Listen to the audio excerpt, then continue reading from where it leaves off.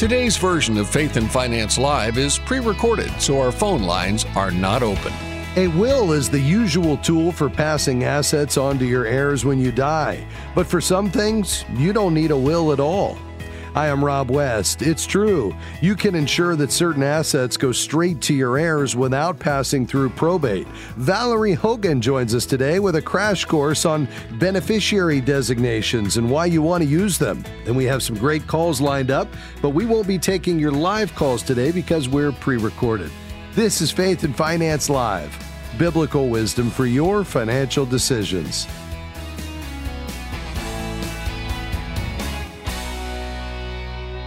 Well, our guest Valerie Hogan is an attorney, a certified financial planner, and a member of Kingdom Advisors, so she has all the bases covered. Valerie, great to have you back. Thanks so much for having me, Rob. Absolutely. Valerie, let's just dive right in. Why are beneficiary designations important? Right. Well, very few things in estate planning are quick, easy, and free. So this is one of the very few that we can actually say that about.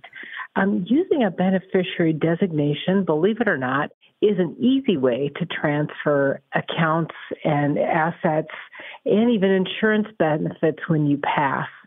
But they're important to keep up to date, and they take priority over or transfer before or outside of estate planning documents like a will and a trust. They do skip probate, but they do also remain private like a trust would. Yeah, and that's a really important distinction. Now, what are some of the keys to remember about designating beneficiaries? I think the first one is where you look to do these things. You're going to look at all kinds of accounts like your checking account, savings account, maybe IRA type assets, 401ks, 403bs, and even life insurance policies. So you'll want to make sure you look at all these types of accounts that allow making a beneficiary designation. Many times you'll find them by being able to log into that account and look for, can I make a beneficiary designation? And many times you'll even be able to change that or add it online. So you're going to want to name primary and contingent beneficiaries. And you're going to want to keep these things updated whenever there's a birth, death, marriages, divorces.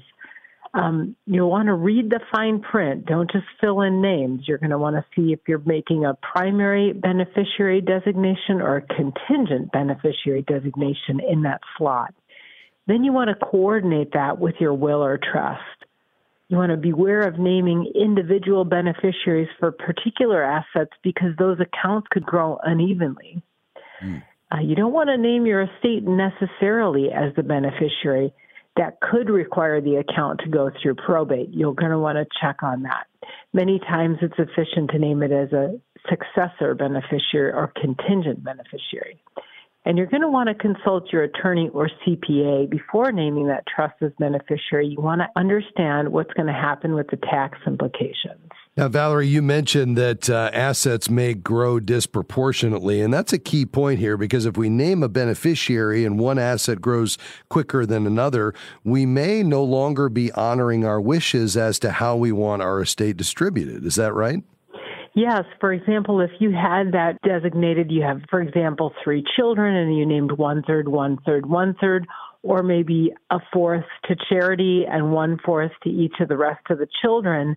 But you start naming this account for one, and as of this time, they're all even. Those could grow very differently if one has, let's say, a public stock in it versus maybe bonds or is more like a savings type account. One could grow a whole lot bigger. And so if your wishes were to divide that up evenly, it may not end up that way in the end. Yeah, which is why to coordinate with your overall estate plan as well as to keep those updated. Now, is there ever a reason, Valerie, not to designate beneficiaries? I just did a simple answer, no. Yeah. I don't believe there ever is a good reason to do that because that's going to leave this open to interpretation, and it could be a bit confusing, and it's going to let someone else decide. Sometimes that would be the courts. So at the very least, you would want to point that toward your documents. Ideally, you'd like to name a person. Well, that makes a lot of sense. And I expect the biggest mistake here is just setting it and forget it. So maybe one more time we'll mention keep these updated. Valerie, this was so helpful. Thanks for that crash course on beneficiary designations. We appreciate your time. Thank you for having me. That's Valerie Hogan, attorney, CFP, and member of Kingdom Advisors. Well, folks, we're going to head to a break, but let me remind you, we're out of the studio today. Our team is not here, so don't call in, but much more to come just around the corner on Faith and Finance Live. Stick around.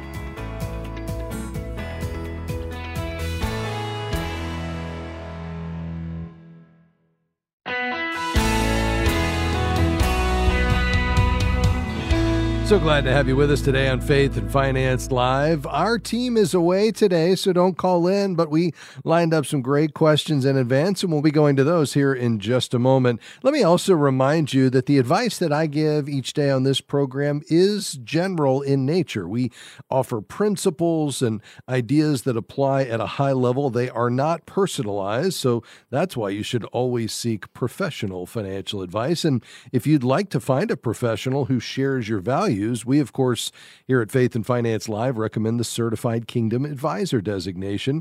These are men and women who've met high standards, and they've been trained to bring a biblical worldview of financial decision-making. You can find one at faithfi.com. And hey, before we dive in today, in a new year, one of the top New Year's resolutions is always to get on track with your finances, build a stronger financial foundation. And, that always begins with spending less than you earn. You see, once you understand that God owns it all and that you're a steward and money is a tool, living within your means is the key to every financial success. And you can't do that without a plan, which means this is the time for you to put that budget in place, that spending plan. Go ahead and figure out what you have coming in, especially in light of inflation, which, by the way, is cumulative. Remember, even as it comes down, we're still building on top of last year's inflation, and that's on top of the year before, which, by the way, was over 9%. So things are more expensive now. Even if inflation was at zero, we'd still be paying higher prices, which means we need to revisit that spending plan. Well, the best way to do that is right there inside the FaithFi app. It's why we built it. It's why we have a team of developers improving it all the time. You can download it today at faithfi.com. Just click app. That's faithfi.com. Click app, or head to your app store and search for FaithFi. Faith FI in the Apple App Store or Google Play Store. You'll find a beautiful interface, simple to use. There's 3 money management approaches, and one I'm confident will fit your personality and approach. So check it out today. Download FaithFi in your App Store.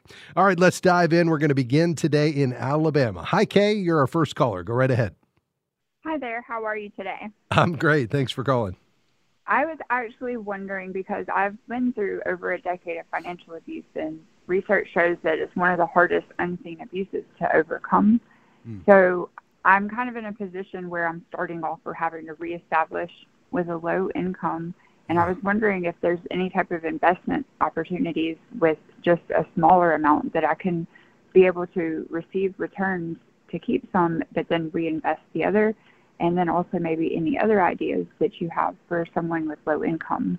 Yeah, I appreciate that, Kay, and I'm so sorry to hear about what you've experienced in the past. Do you feel like, without getting into the details, that you're beyond the issues that have caused you financial harm in the past? For the most part. Okay. Yeah. So even though you don't have a lot, at least we're building from a healthy place, hopefully financially, and you have control over the income that you have coming into you. Is that right? Yes, sir. Okay, very good. First things first, I love investing, but I also want to make sure that you have some of those key building blocks in place, starting with a good understanding of your income and your expenses. Do you have a written budget, or have you taken time to really get all of that into a spending plan? Yes, sir. Okay. And are you able to balance your monthly expenses, including those things you don't get a bill for, and perhaps even some of the non-recurring charges like a quarterly insurance payment? Is all that in the plan? Yes, but every once in a while I will come short a little bit for Sure. Yeah. No, I certainly understand that. Great. So that's a great first step. Do you then, secondly, have any savings, anything that's liquid, that's beyond just what you're spending day to day that's set aside? It's very small. Okay. But yes, All right. sir. Yeah. So that's really the place to begin, even before we think about investing. I'd love for you to get, and I know this is probably going to sound, overwhelming, but I'd love for you to get to a place where you have 3 to 6 months worth of expenses in that emergency fund before you start thinking about investing, because that's really going to be the key to you being able to cover those unexpected expenses that come along the way. So we're not having to pull money out of investments, perhaps at a loss, because they've only been in there a short time and the market's down, or worse, taking on debt to cover unplanned expenses. And so even if it's $25 a month, I'd love for you to just set up a separate savings account, either with your bank or maybe with an online bank where you can get some interest, connect it or link it electronically to your checking account, and let's try to set up some automatic savings going in there and make some progress toward building that up. That's really going to be key. Now, once that's in place, let me just ask, do you have any debt whatsoever today? Just some medical and some student loans. Okay. And are you current on both of those? Are you actively paying toward them? No, sir. Okay. I kept in touch with them, though. Okay. So are your student loans out of deferral and you are supposed to be paying on them, or are you still in a deferral status? In a deferral status. Okay. And will that continue for some time? Yes, sir. Okay. Very good. And then the medical debts, what is the status of those? I have not been paying on them, and someone told me that I may be able to receive some financial assistance for them. Okay. All but right. they're not extreme costs. Yeah. Though. Okay. Great. Well, at some point, it'd be good once you're able to go ahead and establish communication with them. They'll likely be very willing to work with you either on a reduced payback or at least on a monthly payment. But it'd be great if you could start making some progress there when you're ready. Beyond that, do you have access to a company-sponsored retirement plan or anything that would allow you to save for the long term on a tax-deferred basis? Not at the moment, but I do plan to work somewhere soon that I believe I will be receiving those benefits. Okay, great. Yeah, so that would be good. I mean, we're not ready for that right now because of that emergency fund in particular. We need to really get that in place, at least get 1 month's expenses and then on your way to 3 to 6. And I'd love for you to start making some progress toward the medical debt. But once you've got the emergency fund at a minimum in place, then I think that's the time, hopefully, if you have a company-sponsored plan available, especially if there's some matching involved where you'd get, some sort of, 50 cents to $1 for dollar match up to a certain amount, you're going to want to take advantage of that because that's a 50 or 100% return immediately. You're not going to get that anywhere else. So that would be a great opportunity for you, but I don't think we're quite there yet. Apart from that, you could do what's called a Roth IRA, which you'd probably want to open at a Fidelity or a Schwab. You could put it into a faith-based investing fund, or you could use a robo-advisor at Schwab. They call it the Schwab Intelligent Portfolios. And it would just give you, some indexed exchange-traded funds. This is just a basket of stocks that mirror the broad market indexes. So you just capture the broad moves of the market. And over time, you'll do well. I was just looking this morning at the last dozen years of S&P 500 returns. So the S&P 500 is one of those most well-known indexes. It's a basket of the 500 largest companies here in the United States. And if we look over the last 12 years, 9 of those 12 years have been positive, in some cases more than 20% positive. Only 3 of them have been negative. And so that's the idea, is that if we're investing over the long haul, properly diversified, but we're taking a long-term perspective, we'll do well. Whether it's in an index fund or an actively managed fund or a faith-based investing fund. But I think your key right now is to get that emergency fund in place.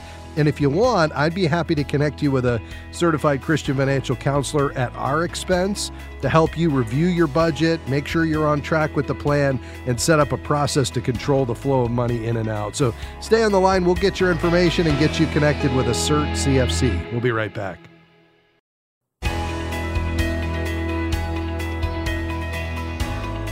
Great to have you with us today on Faith and Finance Live. By the way, we're not live today. We're away from the studio, so don't call in, but we have some great questions that we lined up in advance. By the way, this ministry is entirely listener supported.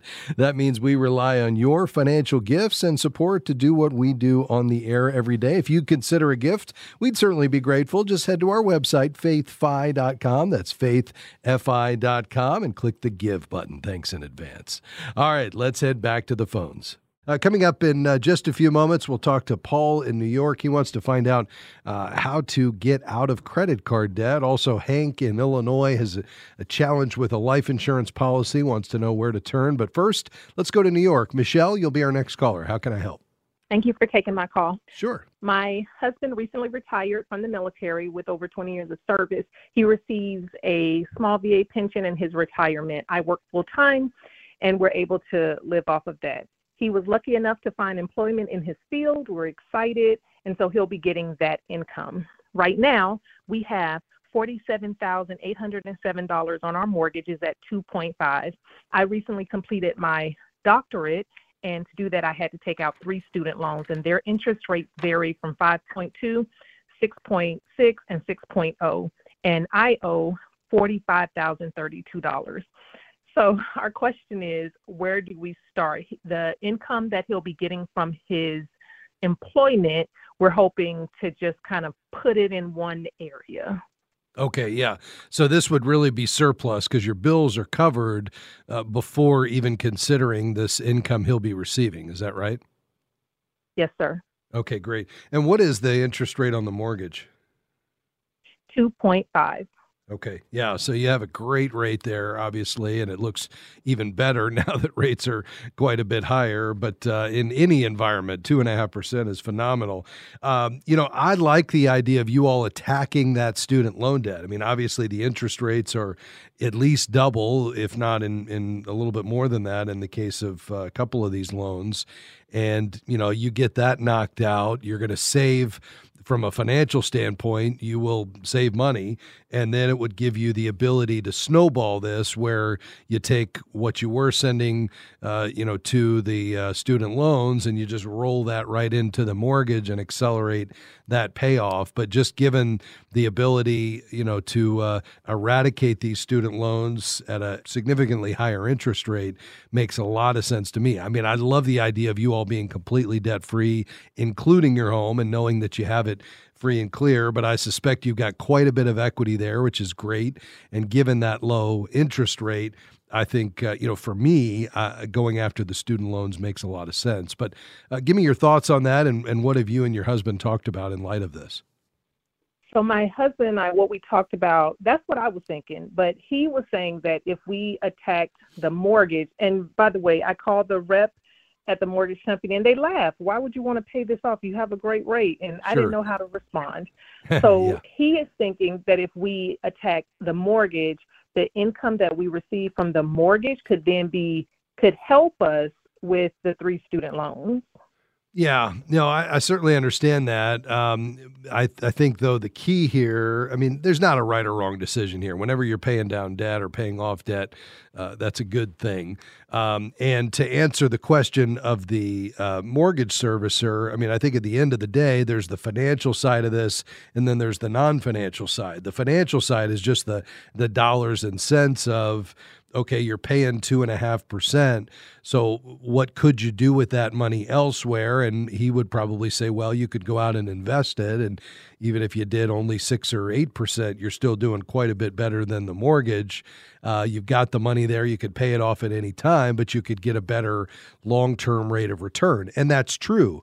If we look historically, that would be an appropriate way to look at this. But then there's the non-financial side, which he's not considering, or she, and that is that there's just a lot of peace of mind that comes from knowing you're unencumbered, that you own your home, and that, if we look at Scripture, although borrowing is not a sin, there's a lot of warnings about debt, and I think we should pursue the idea of being debt-free over time. So when you factor both of those in, I think it's perfectly appropriate to say we're going to get out of debt including paying off this low interest rate mortgage just because we want to be out of debt. Now, somebody else who says, no, I like that 2.5% rate, I'm going to take that money and put it to work for me, I wouldn't argue with that either. It's really a personal conviction.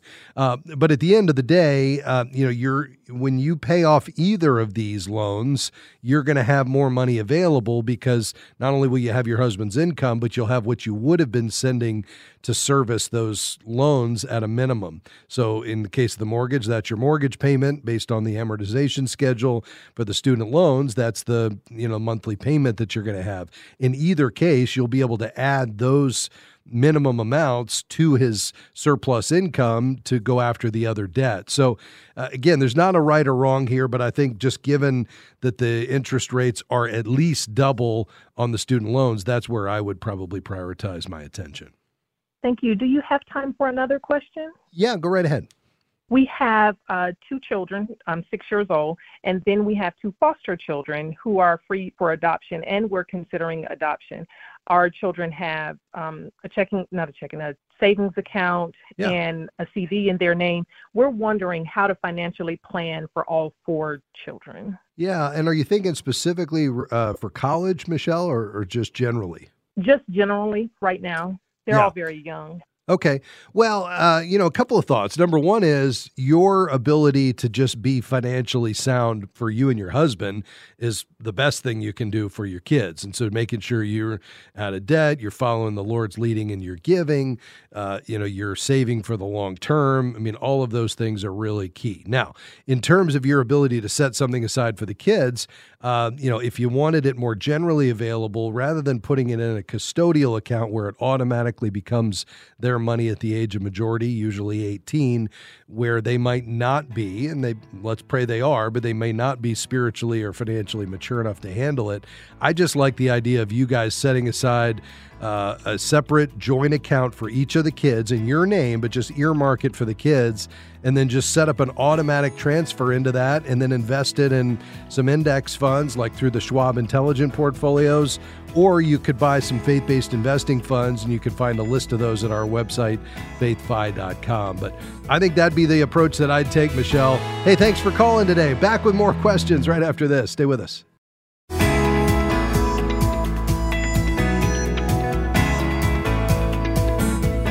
We're Faith and Finance Live, and we talk about our telephone number often because we usually are live. But today the program is pre-recorded. So if you hear a mention of the phone number, please don't call us, but you can find us online at faithfi.com. What an opportunity we have to be found faithful as we turn to God's Word to navigate every facet of our lives, including our role as managers of God's money. Well, the good news, there's all kinds of principles. In fact, 2,300 verses that deal with money and possession. So when we look at the big themes of Scripture, our goal, our aim is to live rich toward God. That's right. It comes from Luke 12, the parable of the rich fool, where we're to value our eternity, to value God over everything else. He is our abundance, not just the access to our abundance. He is our abundance. And now money is not our aim. It's not an end. It's a means to an end, to glorify God, to provide for our families, to meet the need of others. Well, that's the opportunity we have and what we want to encourage you in each day on this broadcast as we gather together to mine the Scriptures and apply God's principles and wisdom to your daily financial choices. By the way, if you want to check out more on FaithFi, our ministry here that's listener supported, you can do so at faithfi.com. All kinds of resources. You can jump into the community, post a question, answer someone else's question, provide encouragement, and check out our FaithFi app. It's all at faithfi.com. All right, let's head back to the phones today. Waiting patiently in New York is Paul. Paul, how can I assist you, sir? Hi, Paul. You with us? All right, let's check that line, and we'll see if we can get Paul on next. Hank in Illinois. Go ahead, sir. God is good. You know it. Yes, Rob, sir. I like your show. I've started listening to you about 3 months ago. Here's what I've got. I'm 69 years old, and I bought a life insurance 20-year term 20 years ago, and I had the cash surrender value option, and the 20 years is up. I've got a check for $16,945 from the life insurance company, But when I saw what they were doing, I should have been getting 17.6. So I called them up and I said, hey, where's the rest of the money at? And they said that I automatically went into a extended term insurance when mine canceled out. But I dot my I's and cross my T's, and I called them a month before this term insurance was canceling and stopped the check so they couldn't get the money out of the account anymore. And I also told them to cancel this policy as of the date, which would have been November 4th, 2023. Okay. And then they still got the $514.22 for the extended term. They went through that. Have you heard that before? I'm not, but I'm not surprised. I mean, obviously, this is unfortunately your word against theirs. Do you have any documentation? I mean, obviously, you went in and pulled the ability for them to continue to draw out the premium. But do you have any documentation on your notice that you gave to them at that point? I do, and then they just sent me a surrender cash value letter maybe about 3 weeks ago. And after I talked to them for an hour, and they sent me, and it said 17.6, but when I got the check from them, it was 16,945. So they did get the premium. Okay. Well, what I would do is try to escalate this to another department, just see if you can, make sure you've got all your documentation in one place so you can, talk them through what transpired. Hopefully it's just a clerical error and somebody with some authority to override what the computer screen says can, make a decision in your favor to give you the full amount. Obviously, if you need to go beyond that, the place you would file a complaint would be with the Department of Financial Services there in the state of New York, who oversees the insurance companies, and you would go to their website dfs.ny.gov/complaint, and you could file a consumer complaint at that point, and you could do the letter of authorization and basically share your concern, and then somebody will follow up with you. But I'd probably try to avoid that and at least take one more step to see if you can escalate this to somebody who'd be willing to take another look at it and see if you can get the full amount. Okay. The bottom line is I just got another 20-year term from the same company. Okay. Does that help me any? Does that? Well, sure. I mean, I think the fact that you're an existing customer, I mean, you've already put the policy in force, so they're not going to benefit further. But the fact that you're an existing customer never hurts with your, making the case that they should, award you this full amount and find, take your word for it and hopefully make good on it. So, I think you've done all the right things. Now it's just a matter of finding the person that can help you. And if you can't, let's hope it doesn't come to that, then I think your next step is to file a complaint with the DFS there in New York. So all the best to you, Hank. I hope this works out, but I'm confident if you stay at it, you'll probably get them to take some action for you. Thanks for being on the program, sir, and for your kind remarks about the program. Let's head to New York, actually, and talk to Paul. Thanks for calling, sir. Go ahead. Thank you for taking my call.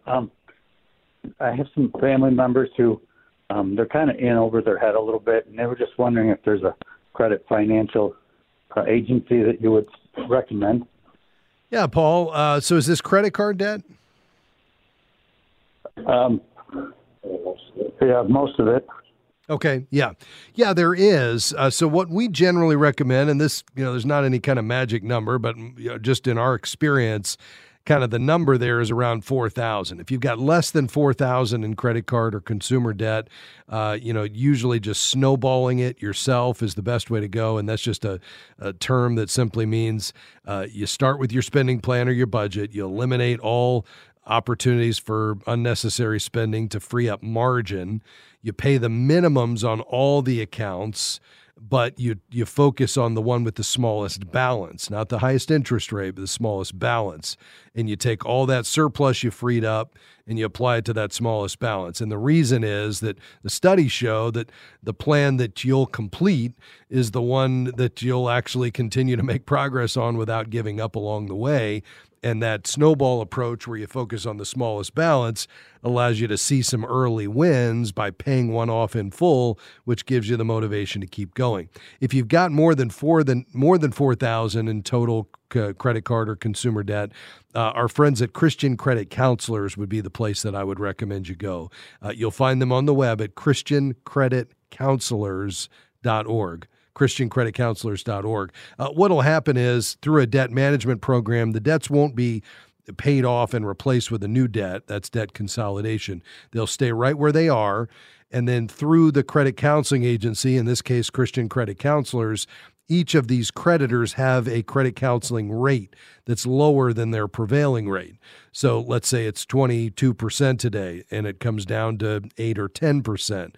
You'll in many cases cut these interest rates in half, and then you'll pay one monthly payment through Christian Credit Counselors. They'll then send it on to each of the creditors, and the combination of that level payment plus the reduction in interest rate will allow you to pay this off on average 80% faster. We've got hundreds and hundreds of listeners that have used them very successfully, and I have complete confidence in the team there at Christian Credit Counselors. So check them out online, christiancreditcounselors.org. And Paul, we appreciate you being on the program. Jim in Arkansas coming your way next. We'll be right back.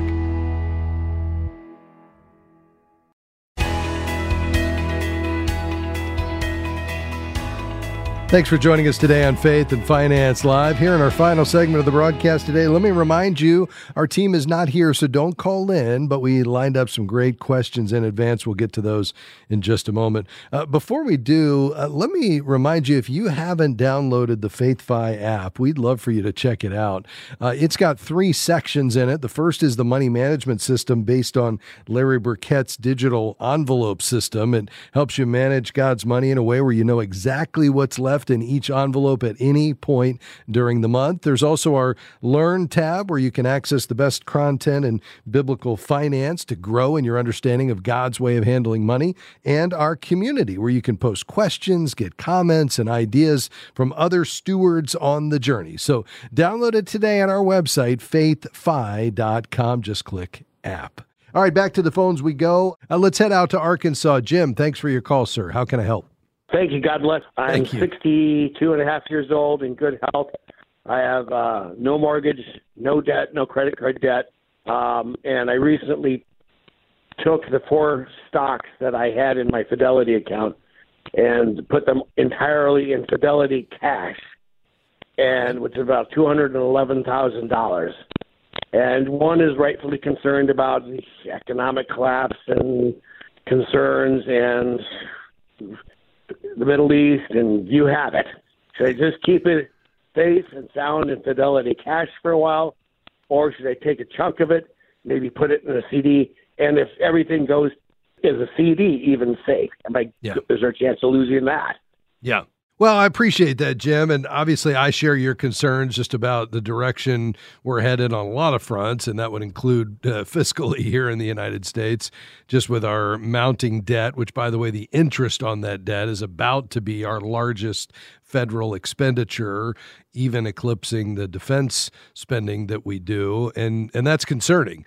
I think the rule of thumb typically is when you get north of 13% of your federal budget, that's where you have some cause for concern. We're at 14, and it's headed higher. Now, I don't think, we're not in a situation where it's beyond repair. We just need wise decision-making in Washington, and that's why every election's important. This next one is certainly important because we need leaders that will be fiscally responsible and understand that God's word and the principles there around economics and wealth creation and apply to nations as well as individuals. In fact, a lot of the verses that we read in Scripture around money were written to nations at that time.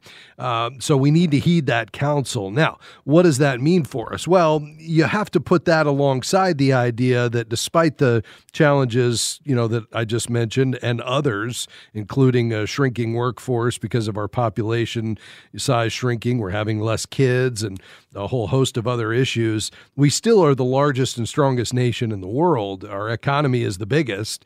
And, because of that, and because there is no rival for the U.S. dollar right now that's legitimate, I don't think that we're going anywhere anytime soon.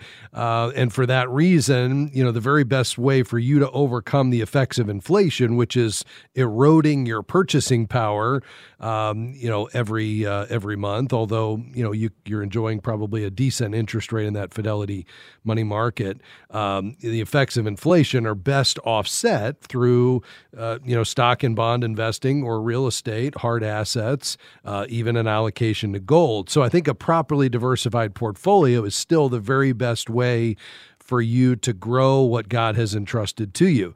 You have to look at the worst case scenario. I mean, so even if we played this out and you were to say, well, what if the U.S. economy comes crumbling down? Well, if it did, everybody would be in the same situation, and you're not necessarily any better off with that, money under your mattress than you are with it invested. So, I would say that, you could take the most conservative approach, which would be to go ahead and put it in maybe a CD ladder. And you asked about the soundness of that approach. Well, you'd be backed by the full faith and credit of the United States government. And you say, well, what's that worth? Well, again, if we're grading on a curve against every other nation on the planet, it's still the biggest and strongest. And so I think from that standpoint, I would be comfortable, even though the idea of a debt credit crisis is plausible. I think we're still decades away from that. And again, hopefully we'll course correct along the way. So that would be, as close to risk-free as you can get. And then you move beyond that. As you add risk, you have the potential for a greater return. For me, at your age, I love the fact that you're debt-free. I love the fact that you've got some liquidity. But if the Lord tarries and you're in good health, you need this money potentially to last for 3 decades or more.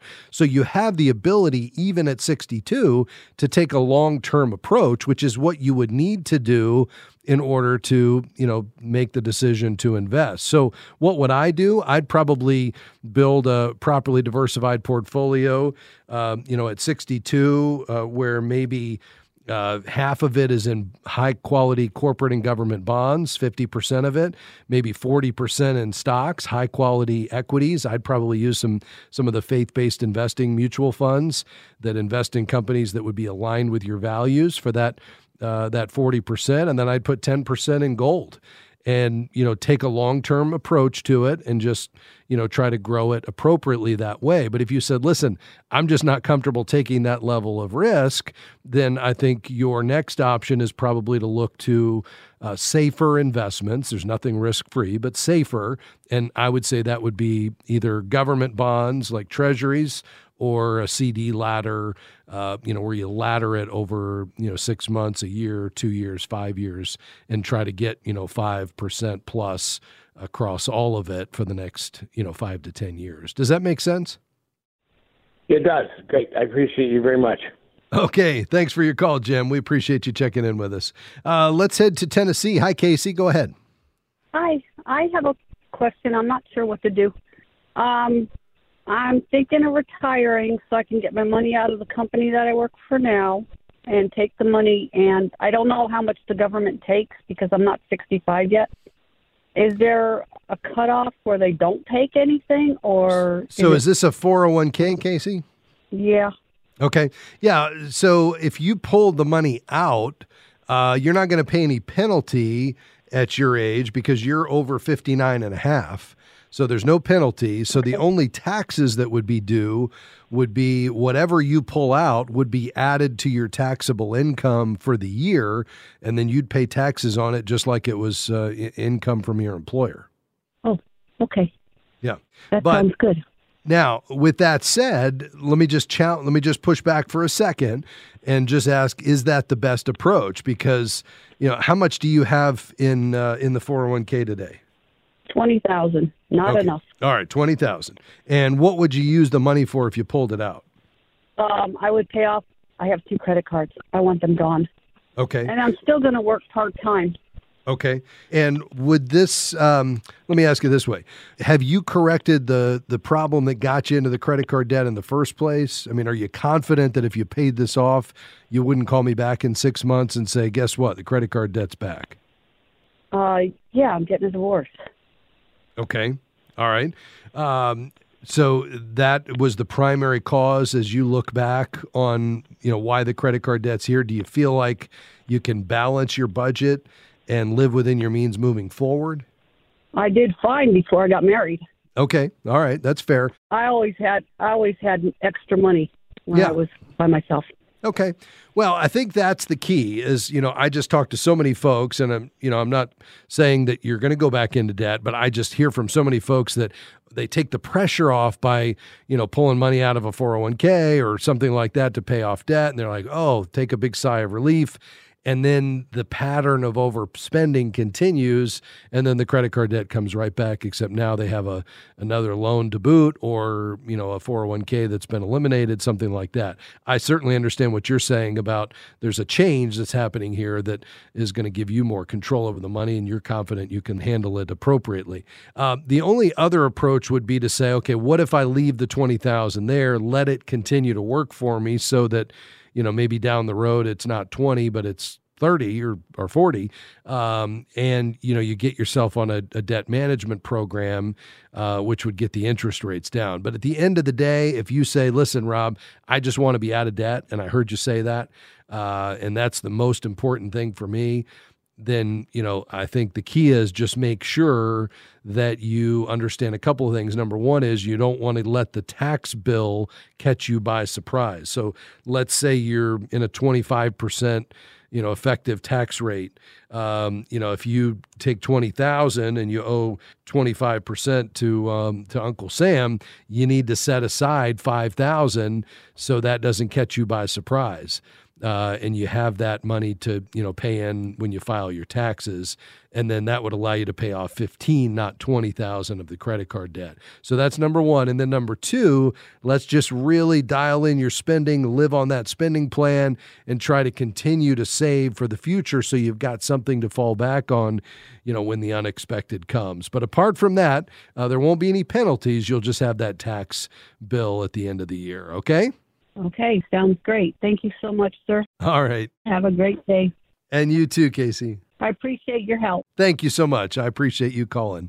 Well, folks, that's going to do it for us. We covered a lot of ground today. I'm so thankful for the opportunity to come alongside you to talk about our role as stewards, to look to God's word, to encourage one another, and realize that as we see God as our ultimate and true treasure, well, money changes its entire focus. It becomes a means to an end to accomplish God's purposes, and that's what we want to encourage you in as we gather together on this program each day. By the way, this ministry is entirely listener supported.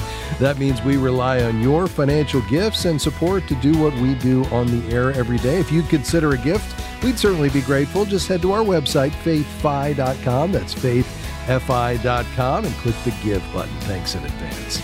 Hey, Faith and Finance Live is a ministry of Faith Fi and Moody Radio. Thanks to my team today, and we'll see you tomorrow. Come back and join us then.